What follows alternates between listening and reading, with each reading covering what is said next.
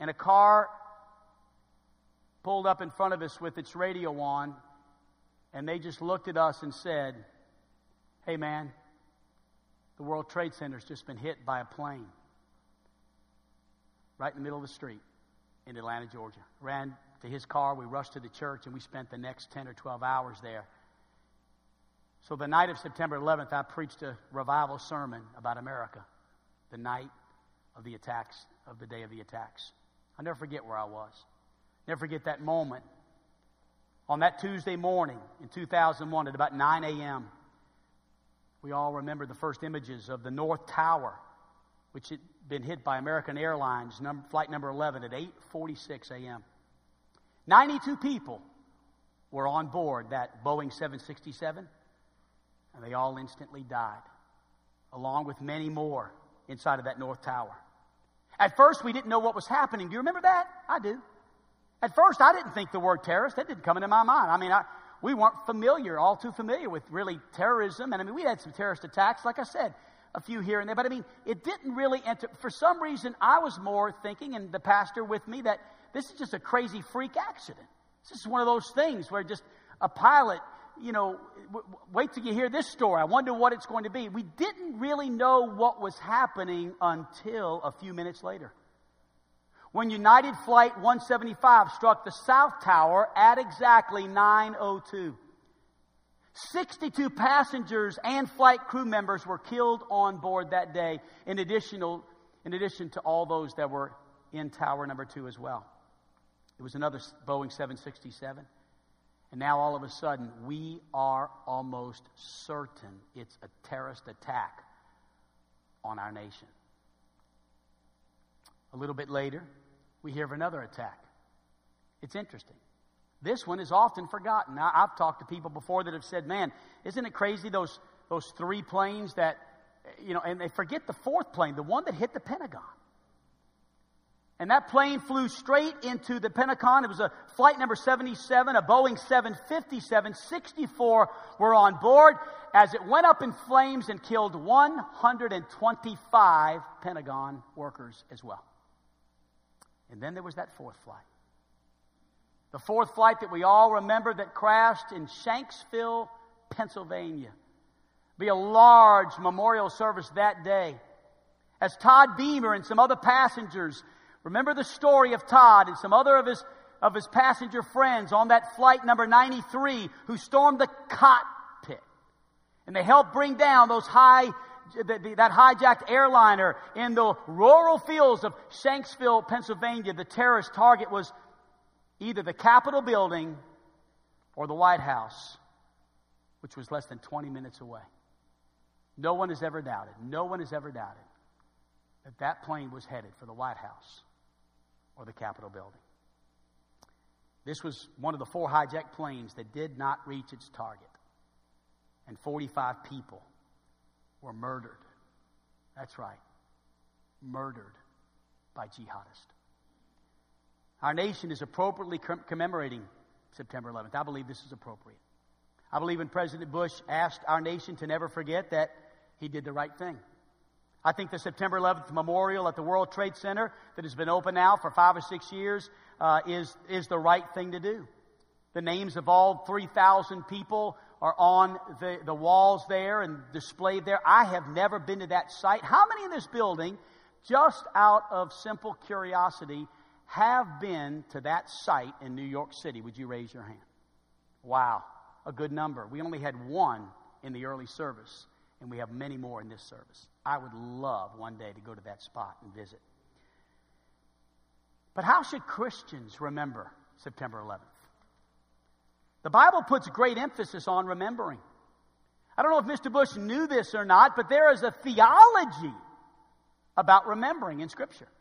I mean, it's literally something that I believe Jesus puts such incredible emphasis on. The Holy Spirit oftentimes teaches us, beginning in Deuteronomy chapter number 5 and verse number 15, when he says, "And remember," or 15:5, 5:15, that's right. "Remember that thou wast a servant in the land of Egypt." In Deuteronomy, from the very beginning of time, God said, "I want you to remember when. Remember when this happened. Remember when you were in this condition. And I brought you out through a mighty hand by my stretched out arm.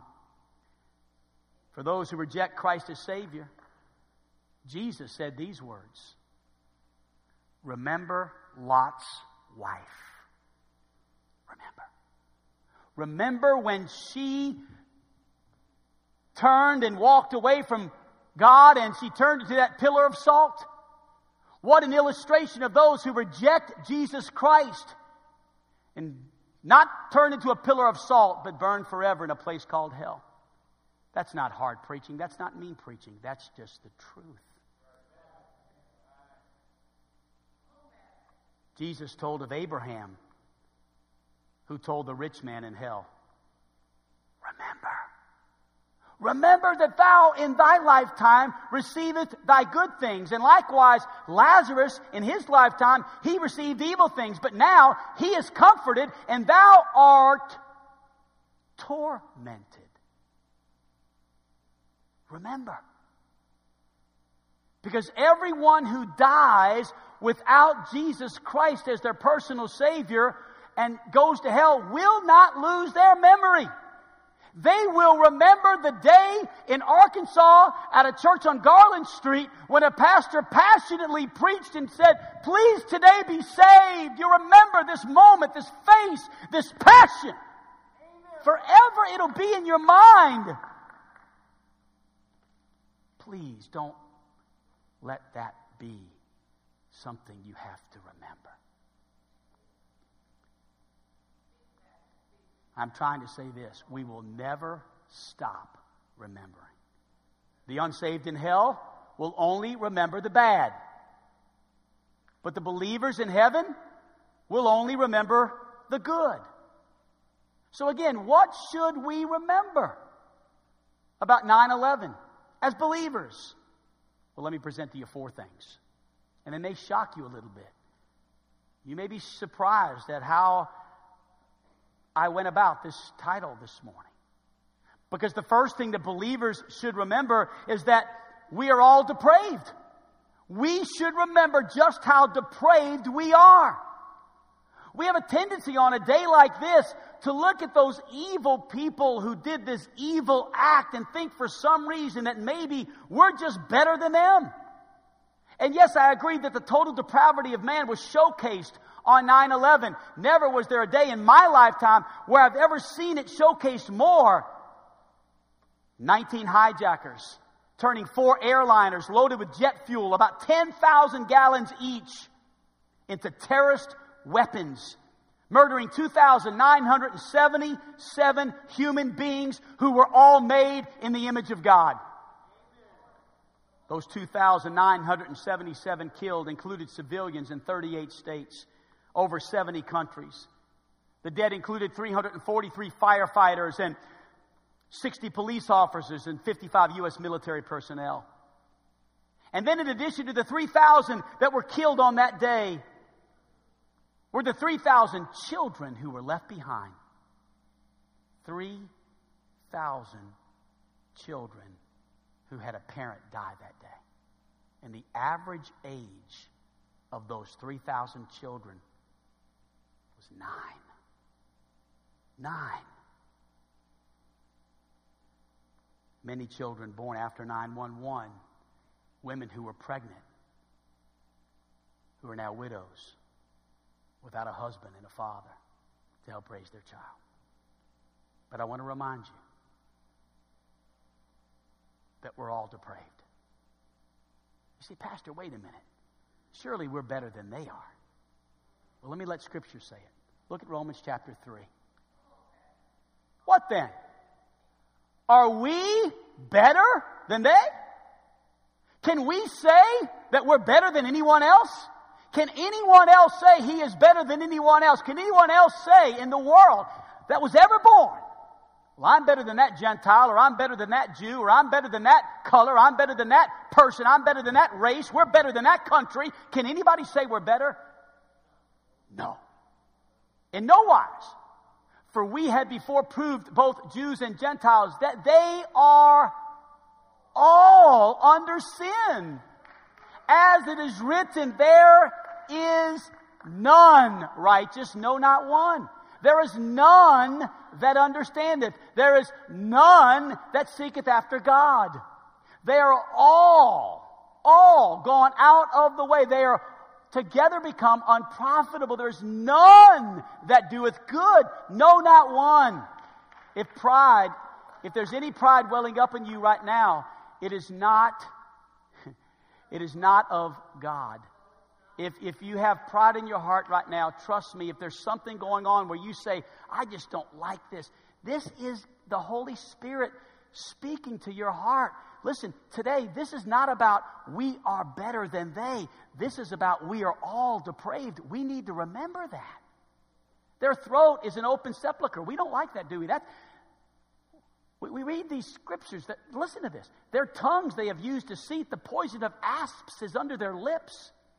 Whose mouth is full of cursing and bitterness. Their feet are swift to shed blood. Destruction and misery are in their ways. And the way of peace have they not known. And what we want to do is read that, hear that, and want to say, well, that's not me. No. You see, Pastor, I'm not that bad. We need to remember that but for the grace of God, there go I.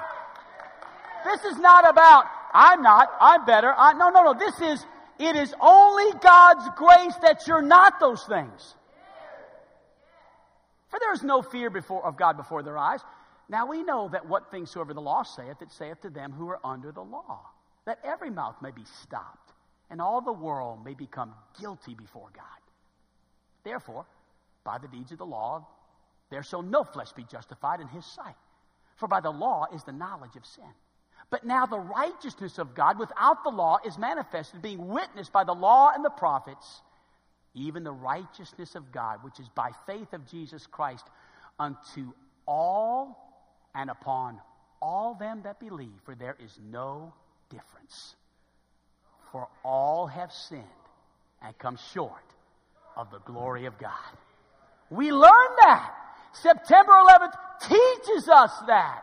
We must remember, number one, just how depraved we are. Number two, we should remember how deceived we are as sinners. How deceived we are.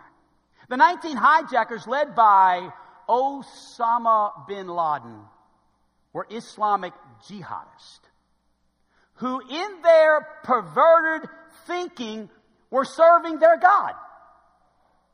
That's what they thought. They were serving Allah.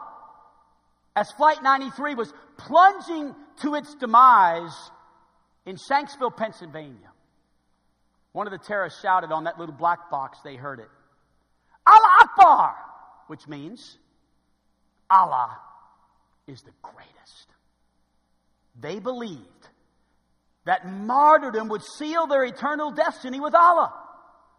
They believed that with all of their hearts. They were deceived. They were deceived. That's a lie. But it's no different than any other religion who bases their salvation in works. They're deceived too. No different. Someone who believes that is deceived, but someone who believes that it is by the works of the flesh that you can be made righteous is just as deceived and will die and go to the same hell that they are going to. You see, sometimes we like to look at somebody else's deception and compare it to our little issues. Well, I'm trying to work my way to heaven. I'm trying to be good. I go to church, and we like to line up our reasonings and say, well, that's different, though. It's no different. It's deception. It's a lie. It's not by works of righteousness which we have done, but according to His mercy, He has saved us. The Quran teaches evangelism by murder. Convert to Islam or be killed as a heretic. Christianity is not perfect, but thank God we have a perfect Savior, amen? And a perfect Holy Bible which teaches us to love God with all of our heart and our neighbors as ourselves. Today what I say is we love them, and we want them to know the same Jesus that we do. Christianity converts not by hatred, but by love. And that's what John teaches. John teaches in Scripture In chapter 3, beginning at verse 11, listen to this. Verily, verily, I say unto thee, we speak that we do know and testify what we have seen, and ye receive not our witness. And if I told you earthly things and ye believe not, how shall ye believe if I tell you heavenly things? And no man hath ascended up to heaven, but he that came down from heaven, even the Son of Man, which is in heaven.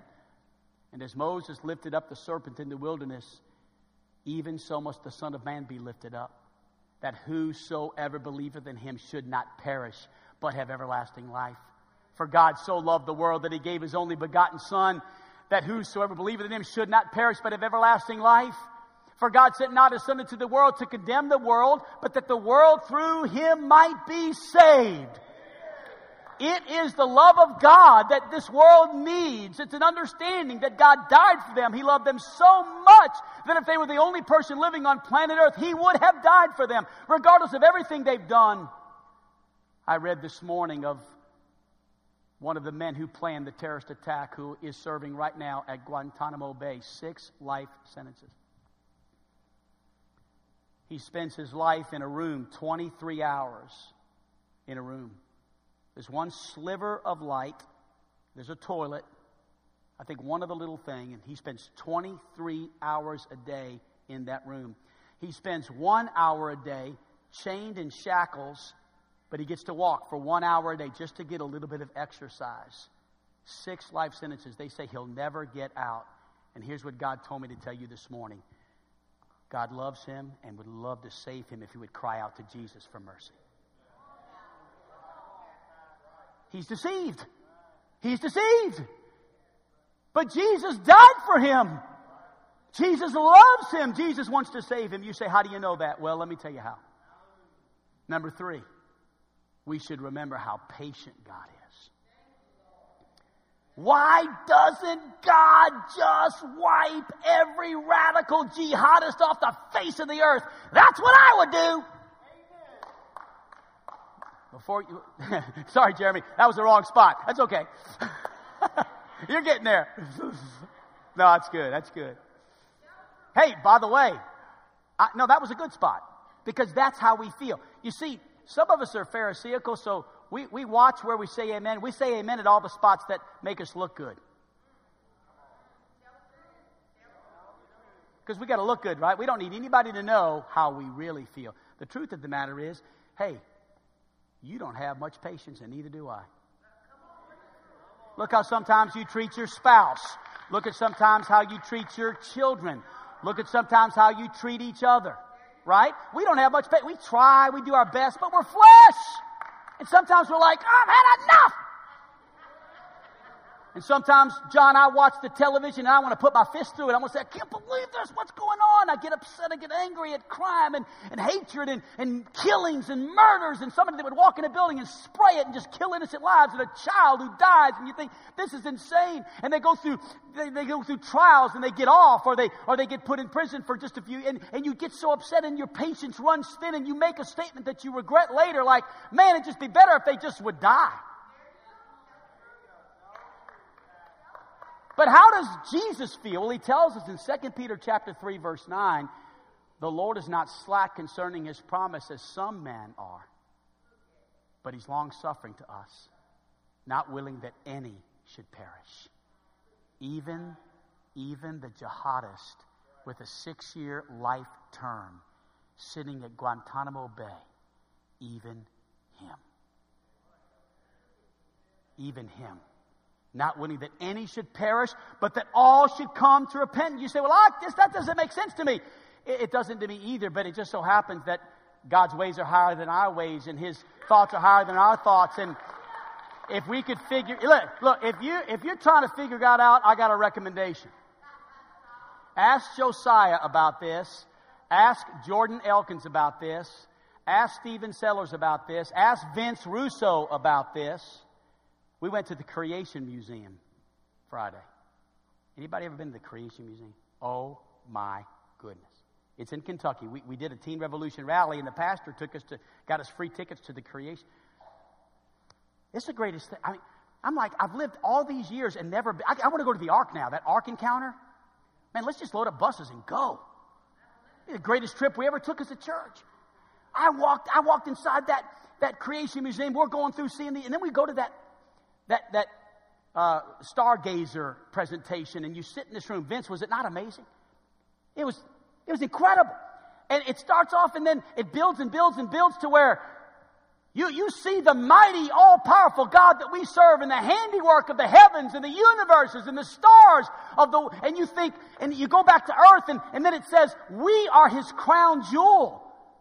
We're who He loved the most. He put us on this little speck in the universe. And He sent His Son Jesus on that speck to die for our sins. What a mighty God we serve. If you've never read Psalm chapter 33, read it. It's a great chapter. Oh yeah, it's got the little verse, blessed is the nation whose God is the Lord. We like to quote that one. But what about the other verses in that chapter? Read the whole chapter. Yes, it does say blessed is the nation whose God is the Lord, and that's true. But when you read how awesome God is and how there's no way to defeat Him. There's no way God is so powerful. He rules the universe. And if you think for a minute, He's worried about a jihadist. God's got this thing, guys. He's in control. It's an incredible thing to begin to think about the awesomeness of God. We should remember how patient God is. But you know what's interesting? That's a good verse, isn't it? But look at the next verse. Judgment. The next verse. Oh, God's not willing that any should perish, but the day of the Lord will come as a thief in the night, in which the heavens and the earth shall pass away with a great noise, and the elements shall melt with fervent heat, and the earth also and the works that are therein shall be burned up. Oh, God loves the world. But there is coming a day when the last person will be saved, when the rapture will come, when this earth as we know it will be burned up. Please be saved before it's too late. God is patient. God is patient. But there will come an end to that patience. And then number 4. We should remember in closing just how merciful God is. We need to remember the tragedy that happened on 9/11, but we also need to remember the heroism of that day. Think about the heroes of that day. I was reading this morning. I got up early just to kind of experience what's going on in New York. I do that through Fox News is what I do. I enjoy the right articles. There's bad ones, but there's good ones. So I'm reading about today and all that's going to take place. They're going to tell the story of the chaplain for the New York Fire Department, who on September 11th stood in Tower Number 1. He entered with all of his department, the chaplain did. I'm guessing Eric, the chaplain, would the chaplain be a fireman too, kind of? Would he be considered is he like part of the department? I think so. The way that I was reading it, it almost seemed like he was one of y'all.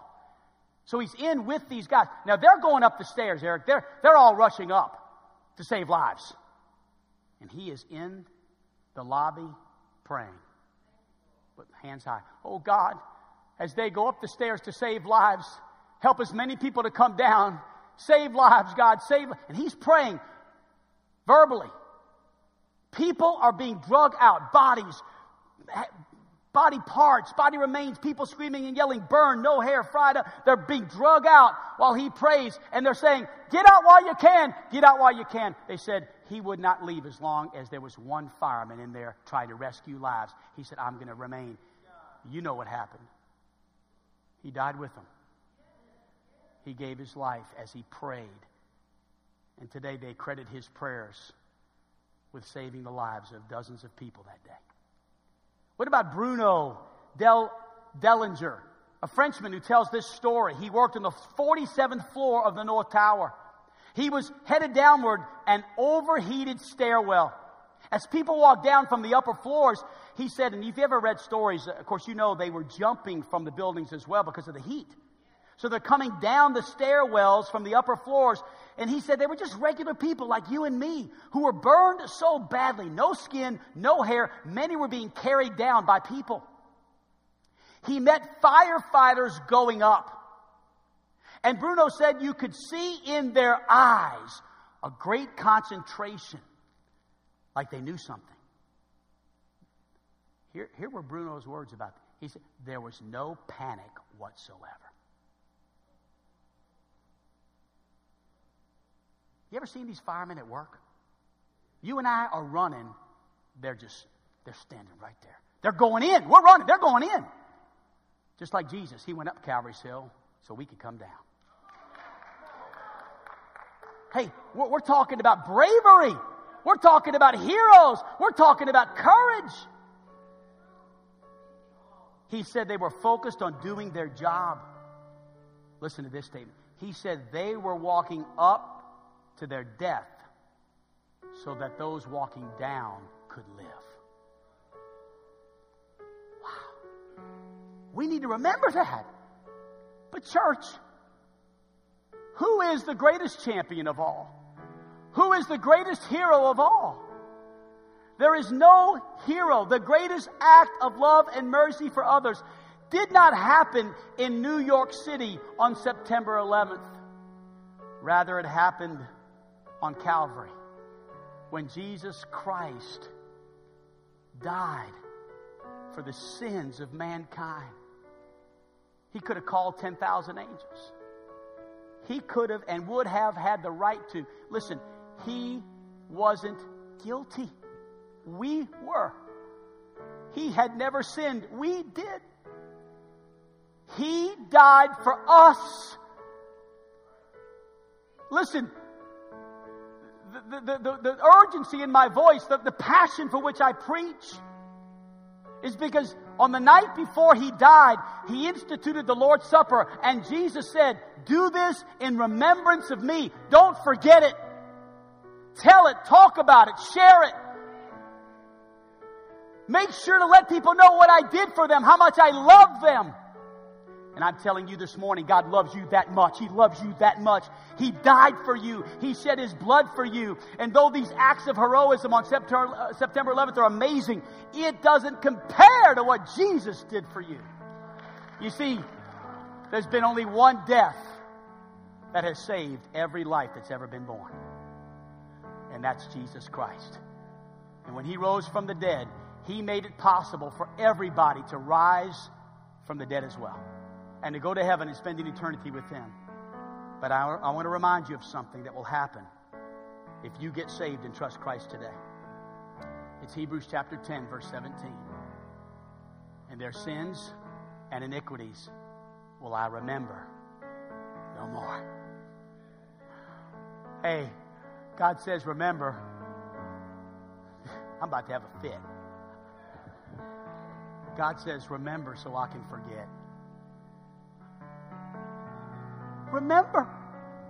Remember what I did for you when I died for your sins, because I want to forget your sins. I don't want to remember them anymore. So you remember so I can forget. That's what happens when you get saved. Every sin, past, present, and future, God says, forgiven. Forgiven. Wow. How incredible is our God. We serve an incredible God. So this morning, if you're in this building, on the balcony, the main floor, anywhere in this building, I want to encourage you this morning. I want to encourage you today to ask the greatest hero in the universe, Jesus Christ, who went up a hill called Calvary and shed His blood so you could be saved. I want to ask you today, would you accept Him? Would you be saved today? Would you say yes to Jesus? With every head bowed and every eye closed. With our heads bowed and our eyes closed. I wonder if there might be someone here this morning that would just, with your head bowed and your eyes closed, right now pray. Just ask Him. Let me help you. Let me help you to ask Him something maybe like this from your heart. Dear Jesus. Think about it. Dear Jesus. I know I'm a sinner. I know that I'm a sinner. Thank you, Jesus, for dying on the cross for my sin. Jesus, today, right now, I ask you to come into my heart. I accept, Jesus, your payment for my sin. I repent. I turn from my sin and I turn to you, Jesus, and your nail-scarred hands. Make me, Jesus. Make me the kind of person that you want me to be. With heads bowed and eyes closed. This morning, if right where you're seated, for the very first time in your life, you just prayed and asked Jesus to come into your heart, with no one looking around, would you just simply raise your hand where I can see that decision and just rejoice with you? Would you raise it right now? Thank you very much. Yes, sir, I see that hand, my brother. I love you. Who else? Thank you, my brother. Pastor, right now, I want to raise my hand and say that this morning I've asked Jesus to save me, to come into my heart, to become my Savior. I did it today.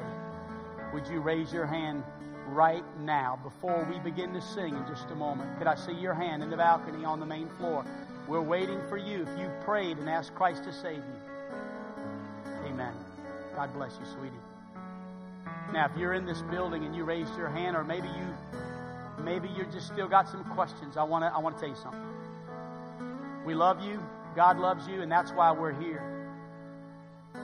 If you want to peek up here for just a moment, not you that are praying, but you that have prayed. Jason over here to my left, and my name's Eric. This is Jason. We're going to be up front. We'd love for you to come forward in just a moment and tell us about your decision. Or come up to us after church. That'd be fine too. We'll hang out. We'll meet you at the flagpole. We want to talk to you about what you've done. And if you're here today and you've been saved, but maybe you've been neglecting to remember, and you've kind of come to this service not really knowing what to expect, but your awareness of 911 and your awareness of Calvary has been greatly heightened, and you want to come and just kneel and thank God for it, what it means to you, your freedom as an American and your freedom in Christ. You're welcome to come as we sing one of the greatest invitation songs in the world. Calvary covers it all. Father, I love you. Bless the remainder of our time together. Speak to hearts. Move in this place. Take over, God. Take over, God. Holy Spirit, move, walk, work.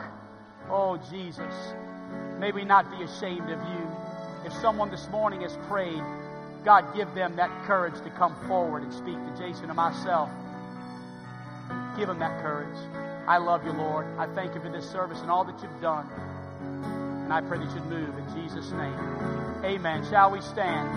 And while you're standing, if you need to come right now. The Savior alone carried the cross. For all of my days, he paid the cost. Salvation complete. Now forever I'm free. Calvary covered it all. Calvary covers it all. My sin and shame don't count anymore. All praise to the one who has ransomed my soul. Calvary covers it all. No power on earth, not even the grave, can separate us from mercy and grace. He is faithful to save. Oh, his blood never fails. Calvary covers it all. And Calvary, it covers it all. My sin and shame don't count anymore. All praise to the one who has ransomed my soul. Calvary No one but Jesus. No one but, not Allah, not Allah. No one but Jesus. Think about it. No one but Jesus can make us pure as snow. Yes, we stand in your freedom. Oh, Calvary covers it all. Calvary, oh, it covers it all. My sin and shame don't count anymore. All praise to the one who has ransomed my soul. Calvary covers it all. We sing all praise to